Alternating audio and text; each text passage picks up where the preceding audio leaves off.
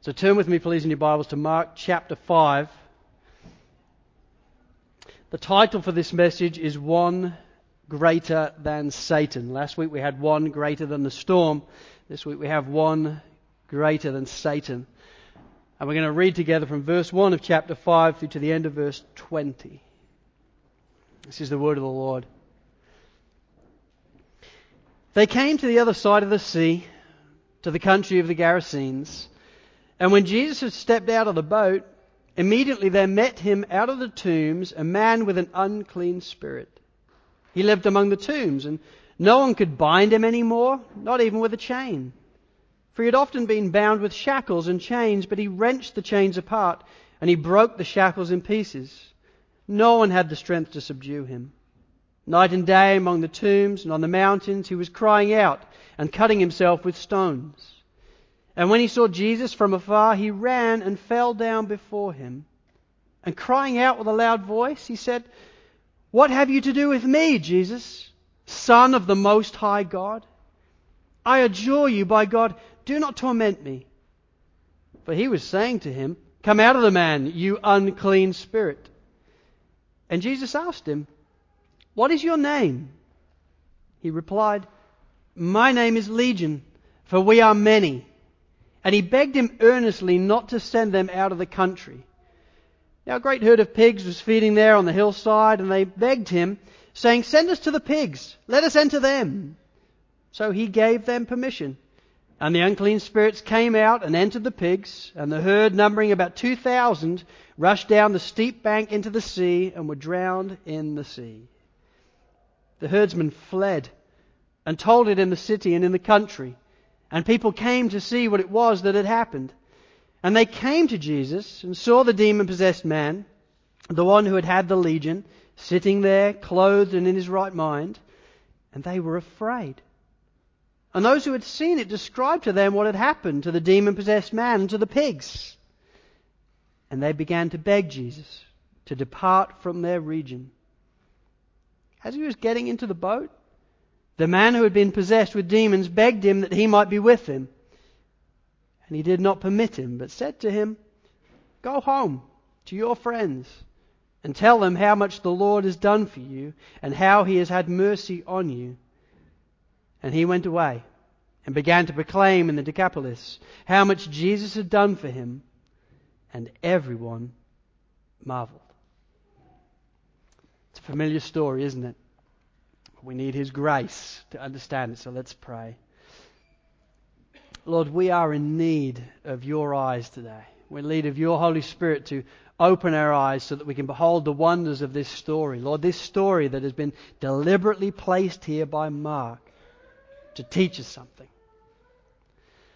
Well, Lord, would we have eyes to see? Would we have ears to hear this morning? Would we all leave affected by your word? Have your way amongst us, Jesus. Amen. You know, when I first became a pastor back in the year 2001, I was first a youth pastor, and I loved that. I was only 25 then, so I could relate a bit more. And now I feel like really old, and you say to you, "Oh, have you heard this piece of music?" And you think, "I've never heard of the band, let alone the piece of music. You know, I've never heard of these things."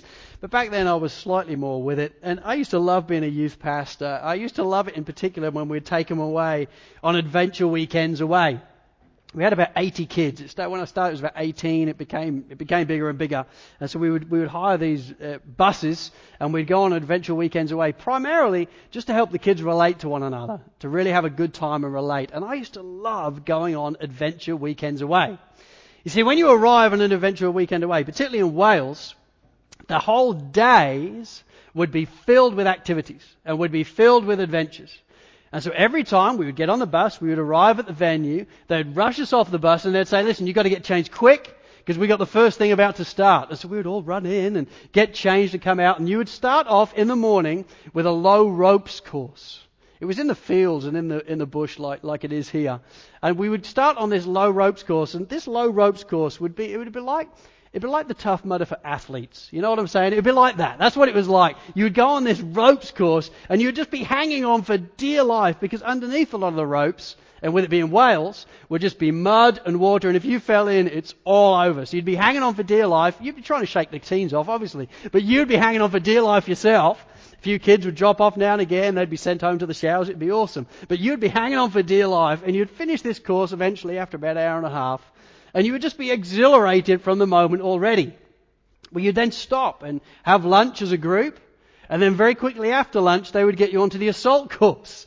And this assault course was legend. It was like built for the Marines or something. It was just absolutely great. And so we'd all be bombing over this assault course. You'd be absolutely exhausted, covered in mud, covered in water. You'd have bits of clothing half hanging off your head because you'd all be ripped because of what's been taking place. You then pause for dinner. And then after dinner, you would be escorted to the high ropes course. And I used to hate the high ropes course because I don't like heights, and the giveaways in the name high ropes course. You'd have to basically shin up these telegraph poles are about as high as this ceiling here, which doesn't look too bad. But once I got to about like here, I felt like I might wet myself. You know, it's absolutely horrendous. But of course, because of the fear of man, teens are watching, you pretend that you're absolutely fine. So you just try and hang on like a koala bear and do your best to shin up, and then you try and give this course a go as best you can. Well, by the time you'd go to bed that night, you wouldn't be able to sleep. You'd be absolutely exhausted, but you wouldn't be able to sleep because you'd have all this adrenaline running through your body from all that had taken place in the day. It was a great day of adventure. Well, this day for these disciples is like that day. This day for these disciples has been an incredible day of adventure. This day of adventure began in the morning with the low ropes course of the parables. Jesus exhorts them around the truth of 4 very clear parables, and they spend the morning rallying around these parables. They would have no doubt then been excited as they heard about the importance of paying attention to what they hear. The importance of understanding that we need to be doers of the word, listeners of the word, allowing the soil of our hearts to be ready to hear the word. And they must have been exhilarated as they heard about the Lord's sovereignty in building His kingdom. That in effect they're called to scatter as His disciples. But God, by His grace, is the one that gives the growth. He is the grower. He is the one who ultimately is giving all the growth in the kingdom of God. Well, as if that wasn't enough, these disciples were then brought on later that day to the assault course of the storm. The story that we heard last week, right? The parables are finished. Jesus has talked to them about the parables, explained to them about what the parables are, and the next thing you know, they're in the boats. They're going to the other side of the Sea of Galilee, and then one mother of a storm kicks off. These disciples are freaking out what's going on. They've just heard the parables in the morning. By the afternoon, they are freaking out by all that is taking place. They assume that they are going to die. And so they wake Jesus, and He stands up and says quite simply, "Peace, be still." And all the waters cease to a calm. You know, it says in verse 41 of that story that, "And then they were afraid with great fear." They were afraid of the storm, but now they're even more afraid of Jesus. Who is this guy that does this? R.C. Sproul describes it this way. He says, what is significant about this scriptural story is that the disciples' fear increased after the threat of the storm was removed. The storm had made them afraid, but Jesus' action to still the tempest made them more afraid. In the power of Christ, they met something more frightening than they'd ever met in nature. They were in the presence of the holy. It is one thing to fall victim to the flood or to fall prey to cancer, but it is another thing to fall into the hands of the living God. At the end of the storm, that's their experience. They've spent the morning hearing from the Lord Himself about parables, how He's building the kingdom and how He's sovereign over all. They've spent the afternoon on a lake going through a great storm. They think they're going to die. Now, having encountered the holiness of Christ, they think they're even more likely to die. They are soaking wet. Water is dripping from their bodies. They thought they were going to die, and now they are totally perplexed about who is this one that we're with? He's so powerful, even molecules of water relate to Him. Everything is under His authority. Well, what you discover then as the story continues is that evening, as Jesus gets out with this band of brothers who are his disciples, there's more to be had today. Because in this evening we have the high ropes course of the demon-possessed man. All the same day. Imagine if you had been there.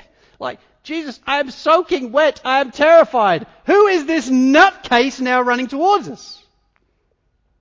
But that's what happens. They step out of the boat, and in verse 1 we read, they came to the other side of the sea, to the country of the Gerasenes. And when Jesus had stepped out of the boat, immediately there met him out of the tombs a man with an unclean spirit. It's all the same day. And yet Jesus, for the first time at the end of this day, is setting foot into Gentile territory. His ministry is going into Gentile territory, non-Jewish territory. He has arrived on the east side of the Sea of Galilee at a place called Gerasa, in the country of the Gerasenes. And there, both Jesus and his disciples are met by a man that is literally dripping with demonic activity. And what we find then in verses 1 through 20 of chapter 5 is the largest and most detailed account of an exorcism in the Gospels.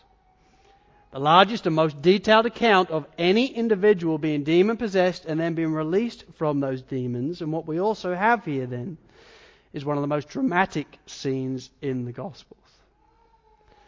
Well, as we examine it this morning, as we study it this morning, it's my hope that we would truly comprehend what is really going on here. That we'd truly see it. We wouldn't just hear it again as a story of, oh yeah, I heard that when I was about 6. We'd really comprehend what is Mark trying to show us here. We'd see the story, and then in process we'd also discern what it means for us today, because it does. It addresses each and every one of us in the room. Each and every one of us. Various points in this story we'll see ourselves in the picture. And yet often we're going to discover, we're going to see ourselves in the most unusual of places and how we hadn't seen coming. So I have 2 points this morning. Number 1, the story. I want us to examine the story as we seek to comprehend it. And then number 2, what it all means as we seek to discern what this means for us today. So let's begin. Number 1, the story. As I said before, this has been quite the day. They've arrived in the morning, they've heard parables, their mind has been expanded. In the afternoon, they think they're going to die. They've been through a great storm, but now as evening comes, they land in the country of the Gerasenes. And then this demon-possessed man, this maniac, this lunatic, comes running towards them, and they're really not sure what's going to happen. They're afraid. And in verses 3 to 5, Mark explains for us more about this demon-possessed man. He tells us very important details about him. Let's look at it, verses 3 to 5. It says, he lived among the tombs, and no one could bind him anymore, not even with a chain. For he had often been bound with shackles and chains, but he wrenched the chains apart, and he broke the shackles in pieces. No one had the strength to subdue him. Night and day among the tombs and on the mountains, he was always crying out and cutting himself with stones. You know, as Mark tours us around this man, what we discover in verses 3 to 5 is that this man is desperate. And this man is in a desperate and difficult and horrible condition. James Edwards, in his commentary, says the description of the demoniac is one of the most lamentable stories of human wretchedness in the Bible. He is a terror to himself and others. And even in life he is consigned to the land of the dead. There, wailing among the tombs, he wreaks havoc on himself day and night. And Mark's vocabulary throughout is raw and brutal. So it is. The description of this man given by Mark, which isn't given by the other gospel writers, is deliberately given to us by Mark because he wants us to understand this man's condition is desperate and horrible and difficult.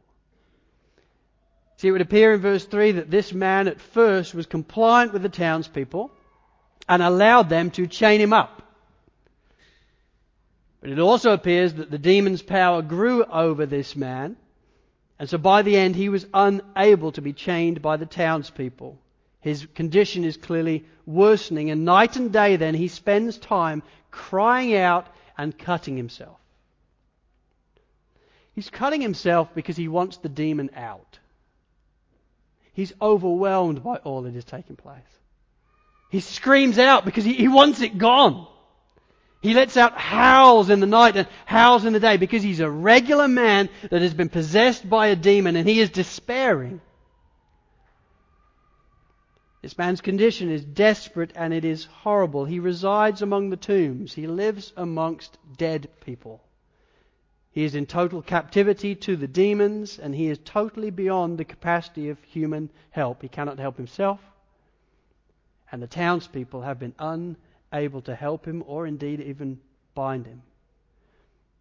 And in verse 6 then we see this man, scared and naked and blood-stained and demon-possessed, running to Jesus from afar and then falling down before him at his feet, all the while with the disciples looking on, still with clothes that are wet from the great storm that's just taken place, but now looking on at this maniac running towards them, no doubt in fear of what is going to take place. They don't know the story.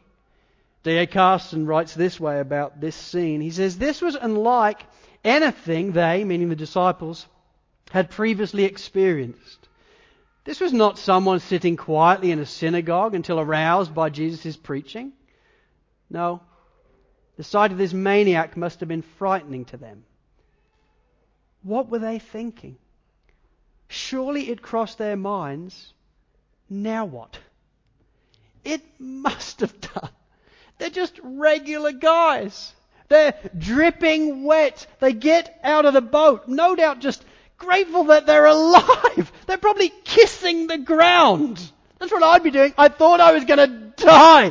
I'm on the sand. Oh, thank goodness. And then you get up out of the sand and you see this maniac with chains still attached to him running towards you. I mean, I'm freaking out at that point. That's what's exactly is happening here with these disciples. They are no doubt afraid. They are no doubt wondering, now what? Well, look then at verse 7. Let's discover now what. And crying out with a loud voice, he said, "What have you to do with me, Jesus, Son of the Most High God? I adjure you by God, do not torment me." You see, these demons are very aware of who Jesus is. They're very aware, I know who you are. You're the Son of God, the Son of the Most High God. And as Mark pens this letter, then he's doing it very deliberately to help us see, as disciples, we were afraid. But Jesus, he's not afraid at all. He's not afraid in any shape or form. What you discover as you go through this text is Jesus is in control of the whole thing.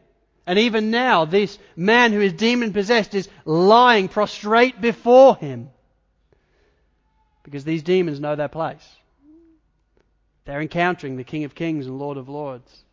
They're encountering him and his great authority. And so these demons are submitting actually to Jesus Christ as the King of all.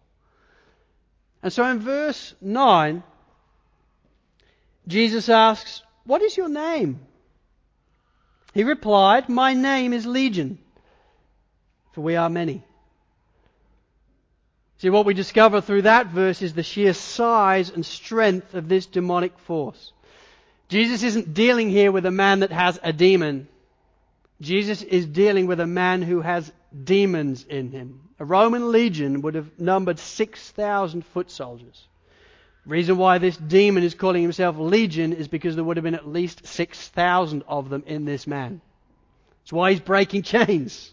That's why he's so all over the place. He's the most demon-possessed man you're ever going to encounter in your life. Satan, for whatever his wisdom is, has sought it right to concentrate great demonic strength in this one man. The demons are called Legion.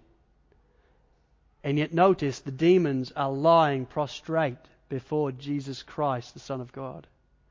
And when Jesus asks them, "What is your name?" they tell him straight away. See, what we see here and what we discover is the sheer size and strength of this demonic force. But what we also discover is the sheer size and strength of the power of Jesus Christ, don't we? They're bowing before Him as the King of Kings and Lord of Lords, and through one single sentence, these demons are expelled. All 6,000 demons in an absolute moment, unquestionably, are removed from this man. This man is released from all demonic oppression through a sentence. "Come out of the man, you unclean spirit." In verse 13, Jesus grants their request to be sent into a herd of pigs. We're not told why. So you can just try and discover lots of things. No one knows. We're not told why why He sent them into a herd of pigs, even though that was their desire. Most likely it was to show the enormous quantity of demons in this man. Most likely as well, it was to demonstrate and assure them, this man, that they had indeed gone, that these demons have left you. We're not sure exactly why, but what we are sure of is this. Jesus Christ has authority over all things, doesn't He? He has authority over nature. We just saw it in the storm. He has authority over sickness. We've seen it time and time again in chapters 1, 2, 3, and 4. And now we discover without doubt, He without doubt has authority over demons as well. And so Jesus rebukes these demons. They leave this man. They go into the pigs, and all 2,000 pigs, a great herd, go running down the steep hill and are drowned, the demons inside them. Jesus Christ is the great King of all. He's sovereign over all. And this man is sitting there all of a sudden in his right mind. He's back to the guy he was before he was possessed. He's back to normal again. And so we see then the reaction of the locals in verse 14. We read, "The herdsmen fled and told it in the city and in the country. And people came to see what it was that had happened. And they came to Jesus and saw the demon-possessed man, the one who had had the legion, sitting there, clothed and in his right mind. And they were afraid." See, everybody goes running off to the locals very quickly and says to them, "Listen, this is incredible what's taking place here. But this is scary. You've got to come and have a look. That guy who we used to hear screaming out every night, the guy that we'd see running through the town at different points, all bruised and cut, he's different. He's sitting down, clothed in his right mind. Something has happened to him when he's encountered this Jesus. You need to come and see what has taken place." And as a result, as this crowd turn up from the local area, they are afraid. And in verse 17 then, we encounter one, I think, of the saddest verses in the entirety of God's Word. Because in verse 17 we read, "And they began to beg Jesus to depart from their region." He just committed one of the greatest miracles ever seen. It just saved this man. Surely you would have expected maybe a party or a revival, a celebration of all that clearly the Lord has done, or a great revival as you encounter Jesus and say, "What's up with this?" But instead they're afraid. They're afraid of His power. They're afraid of all He is. And so instead of receiving Him, they reject Him. They beg Him to leave. And in verse 18 then we see the reaction as opposed to the reaction of the crowd. The reaction of this man who has been greatly healed from the demons. We read in verse 18, "As he was getting into the boat, the man who had been possessed with demons begged Him that he might be with him." The local people begged Jesus to leave. But this man is begging Jesus, I want to come with you. Jesus, I'm not one of them. I'm not the crowd. I don't want to reject you. I want to receive you. I want to take you for everything you are. You've saved my life. You've changed my life. I want to come with you. And these 12 guys, let me come with you. And yet the Saviour, maybe even surprisingly, says in verse 19, And he did not permit him, but said to him, "Go home to your friends and tell them how much the Lord has done for you and how he has had mercy on you." Perhaps surprisingly at this point, Jesus didn't permit this man to come with him. But that wasn't this man's destiny. That wasn't this man's call. This wasn't the Saviour's plans for this man. This man wasn't called to be part of the 12. Jesus had called 12 very clearly to him, 12 Jews. 12 people that would be the 12 that would form the new Israel, the new family, the new church of Christ. This man wasn't to be one of them, but what this man was an individual who was sent to his own. And Jesus tells him, "Go tell everybody that you've ever met what I've done for you. Go tell them of the greatness of God and the mercy that God has had on you." This is kind of unusual because every other time Jesus has healed somebody or rebuked a demon prior to this moment, he's told them to say nothing, hasn't he? You see, this man is in Gentile territory. There's not the same fear for this man. There's not the same concern for this man that somehow a crowd will break out and they'll misunderstand who the Messiah is and the Roman government will get prematurely involved and Jesus will go to his death too soon. There's not the same fear for this man because he's a Gentile. And so Jesus tells him, "Listen, they're begging me to leave, and I'm going to leave. But I want you to stay, and I want you to tell them. Tell them all that I've done for you. Tell them of the mercy that God has had on you." And it would appear, as this story continues, that this man was wonderfully effective at telling people about Jesus. Because next time Jesus appears in this area again in chapter 7, we see him having to work a miracle to feed the crowds of over 4,000 people. It would appear that this young man is very effective at telling people about what Christ has done for him. And so when he discovers that Christ is in the area again, crowds are coming out to see Jesus. Why? Because they'd heard from this man. You've got to come. This man changed my life. I was filled with demons, but now I'm not. He saved my life. This man went from being a maniac at the start of chapter 5 to a messenger by the end. Became from a place of being prostrate before the Lord, filled with demons, to proclaiming the Lord by the end. What a dramatic transformation, don't you think? And the disciples are watching throughout. They're taking it in. The day began with parables. The day continued with a storm where they thought they were going to die. And it concludes with a guy with an inner storm who they think is going to kill them. But instead Jesus saves him. He shows his authority over demons. Shows his power over Satan. He rebukes the demons. And the disciples must have gone to bed that night unable to sleep with adrenaline running through their body. I mean, what must they have been saying to one another? I think they were probably just looking at one another going, because this is a wild day. And so what does it all mean? Number 2. What does it all mean? This is indeed a dramatic scene. This is the largest and most detailed account of an exorcism in the gospel. Well, what does it mean? What does Mark want us to learn from this incredible story? Why has he written it here? And why has God breathed it out and kept it in Scripture? Why is it here? What does Mark want us to learn? Well, 3 things. Number 1, he wants us to learn that in Jesus, the Christ, the true Son of God, has come. C.J. Mahaney says it this way. He says, Mark's purpose and emphasis for this passage is not to prompt a fascination or preoccupation with the demonic. Mark is assuming the reality of the demonic, and he's certainly graphically revealing the intent of the demonic in this passage. But this story isn't about the demonized man, nor is it about the demons that inhabit him. No.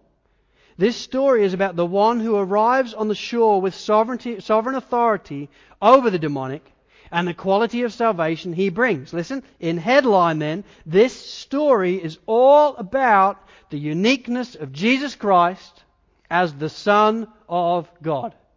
And so it is. In chapter 1, verse 1, Mark begins the gospel by saying the beginning of the gospel of Jesus Christ, the Son of God. He wants to help us see all the way through this gospel. This is the Christ, the Son of God.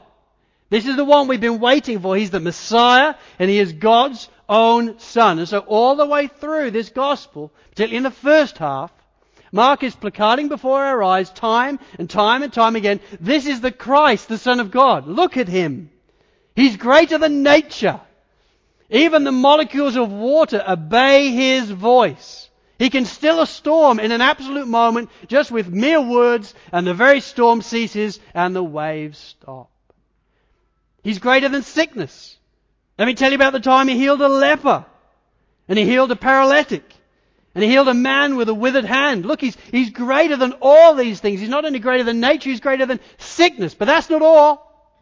He's also greater than Satan and his demons. See, in chapter 3, as you remember, the scribes accused Jesus of being demon-possessed, don't they? Do you remember that? They accuse Him. We figured it out. You're able to do everything you do because you're demonized. That must be what's taking place here in and through your life. And Jesus explains to them, I'm not demonized at all. I'm God. I've come to bind the strong man, and in binding the strong man, I've come to set captives free. I've come to bind the strong man so that chains can be released from people and they can rise and go forth and follow Thee. That's why I've come. I've come to save the oppressed. I've come to save captives. I've come to bind the strong man as I do. And it's like in chapter 5, Mark is saying, let me show you what that looks like. Let me show you what it looks like for Jesus to bind the strong man and to set captives free. Let me show you through a description what it looks like to have a man who is completely riddled and held captive by demons rise and go forth and follow Thee. Let me tell you about this man who was demonized by 6,000 of them. How cool is that, don't you think? He's showing us time and time and time again, Jesus is the true Son of God. Jesus is the Christ. He is God's own Son. In Jesus, the Christ, the true Son of God, has come. But that's not all. Number 2, in Jesus then, hope has come to us as well. See, this is here because it has implication. So you've probably been wondering, yeah, this is awesome. I don't see myself in the picture at all. I presume I'm not Jesus. Yeah, I don't think I'm a pig. Negative. Disciple, not really, not dripping wet, not sure. They're just watching, they're not doing much. Where am I in this story? I mean, I know I'm not the demon-possessed man, right? Wrong. Because when you take a look at this story, what you realize is your situation is more like the demon-possessed man than you realize. See, prior to salvation, we're not all demonized like this man was, right? We're not all running around, cutting ourselves and screaming out with demons coming from our body. That's not our story. And yet prior to salvation, our situation is nonetheless desperate and difficult and horrendous, just like his. Because listen now in context to Ephesians 2, where Paul explains what your situation was like prior to salvation. He says, as for you, you were dead in the trespasses and sins in which you once walked, following the prince of the power of the air, the spirit that is now at work in the sons of disobedience, among whom we all once lived, in the passions of our flesh, carrying out the desires of the body and the mind, and were by nature children of wrath, like the rest of mankind. See, just like as with this man prior to salvation, we too are residing among the tombs.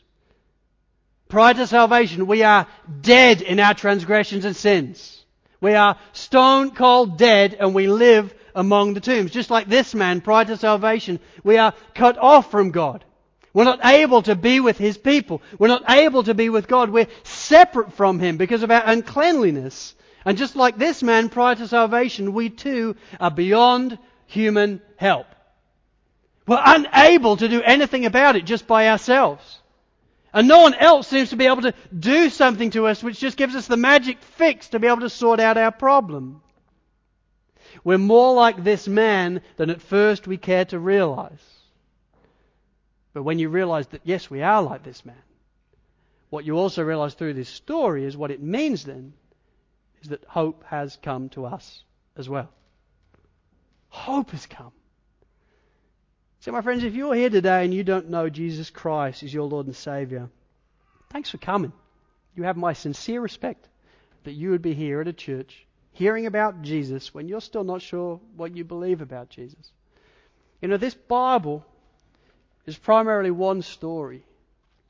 It begins with the story of how God made us, how He actually knitted us together. And very quickly you discover that God made us to find our identity and our joy and our hope and our trust in Him. He made us for perfect and joyful intimacy with Him. But what we also discover really quickly is how man rejected God. How they decided they weren't interested in God. They didn't want to worship God. They wanted to exchange the Creator for the created. They were quite happy with the world, and we'd appreciate it if you could just get out of our face. And because of that, my friends, this world got seriously messed up. You only have to examine this world over the last few weeks and turn on the news, and you realize this world is broken. This world is seriously messed up. And the truth is, as you examine the Bible story, you realize we got seriously messed up as well. Because of our sin, we are cut off from God in our sin. He can't relate to us. We can't relate to Him. And in our sin, we freely follow, as Paul says, we freely follow the prince of the power of the air. We are in effect bondage to this world, bondage to the power and the penalty of sin. But what we discover as soon as we examine the Gospels is hope has come. Because Jesus Christ, one greater than Satan, has come. One who came to make a way for you. One who came to break the power and the penalty of sin in your life. One who came to die in your place so that you may have life and that in abundance. One who came to bind the strong man and make it possible for the chains that you have to this world to be broken so that you may rise and go forth and follow Thee. He made it possible through His death and resurrection for you to be forgiven of your sin and reconciled to the Father as it was always meant to be, redeemed back to Him, adopted into His family, not just held off, but adopted into the very family of God and into a place where you will remain all the way until you see Him face to face in the delights of heaven. He did it all. He made it possible through His life and death and resurrection, and all we have to do, He tells us, is put our faith in Him. And in that moment then we may rise and go forth and follow Thee. In that moment salvation will be ours. John 3:16 tells us, "For God so loved the world that He gave His only begotten Son, so that anyone who believes in Him would not perish, but would have eternal life." My friends, this text helps us see that hope has come. We're more like this demon-possessed man than we realized. We may not have demons. I doubt we have got demons. But we're all in bondage to this world. We all have no way of escape by ourselves. But in Jesus, hope has come. And I want to urge you then, if you don't know Jesus Christ as your Lord and Saviour, put your faith in Him today and know the life that He came to give you. True life. Life and that in abundance. Because just like happens with this man, as you put your faith in Him, you will come into your right mind. In a way that in reality, without Him, you and I have never been. In Jesus, hope has come. But that's not all. Number 3, in Jesus, we too have something to tell of.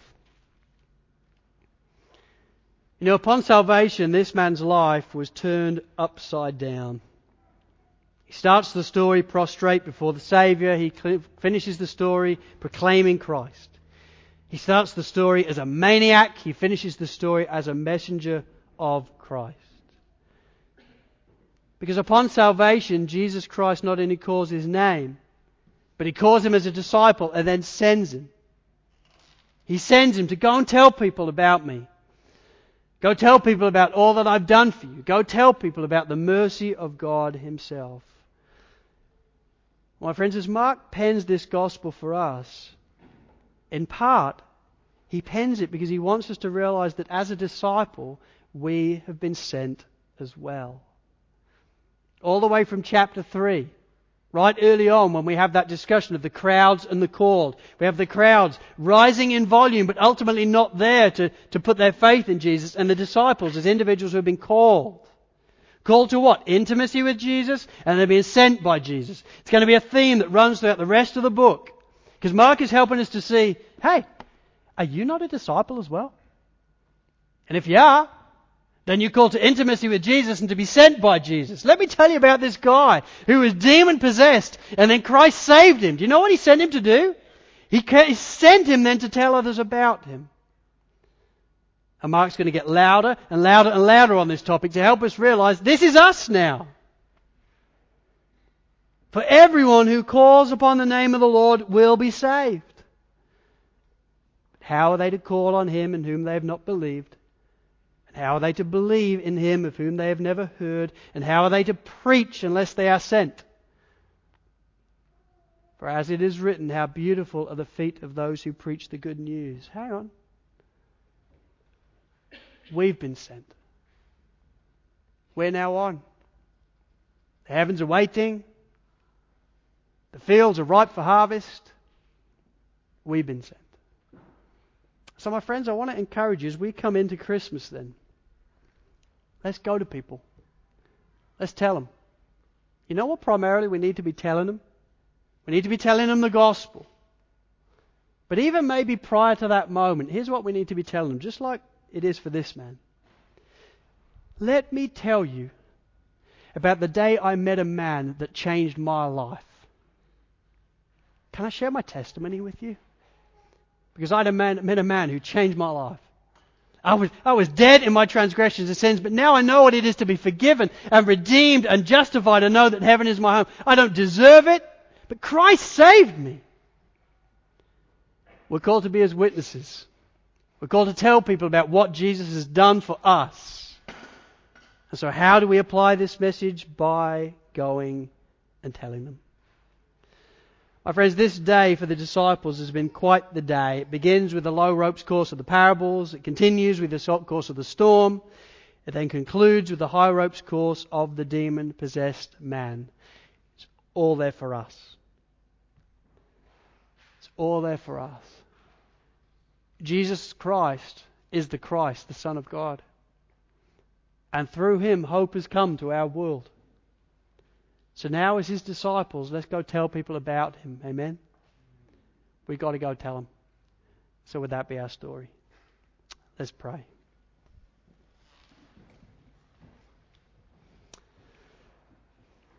Lord, as we gather around Your Word, and as we gather around this most unexpected application, as we see our own condition is just like this demon-possessed man. Lord, would that humble us? Would it make us freshly grateful? And would it make us freshly passionate about wanting to tell other people about what You've done for us? Lord, would we not just sit on the sideline this Christmas, hoping that people might come to things randomly, but would we passionately and enthusiastic like this man go and tell everybody we've ever met about You and about what You've done in our lives? Lord, would we be a people that introduce people to You, that brandish the gospel, that hold the gospel, that are so affected by our love for You and all that You've done for us that we cannot help but tell people about You. And as we do, Lord, would You be with us? Would You strengthen us? And would we stand and move forward as people amazed by Your grace? Because You've done it all, Lord. And You always will. Amen.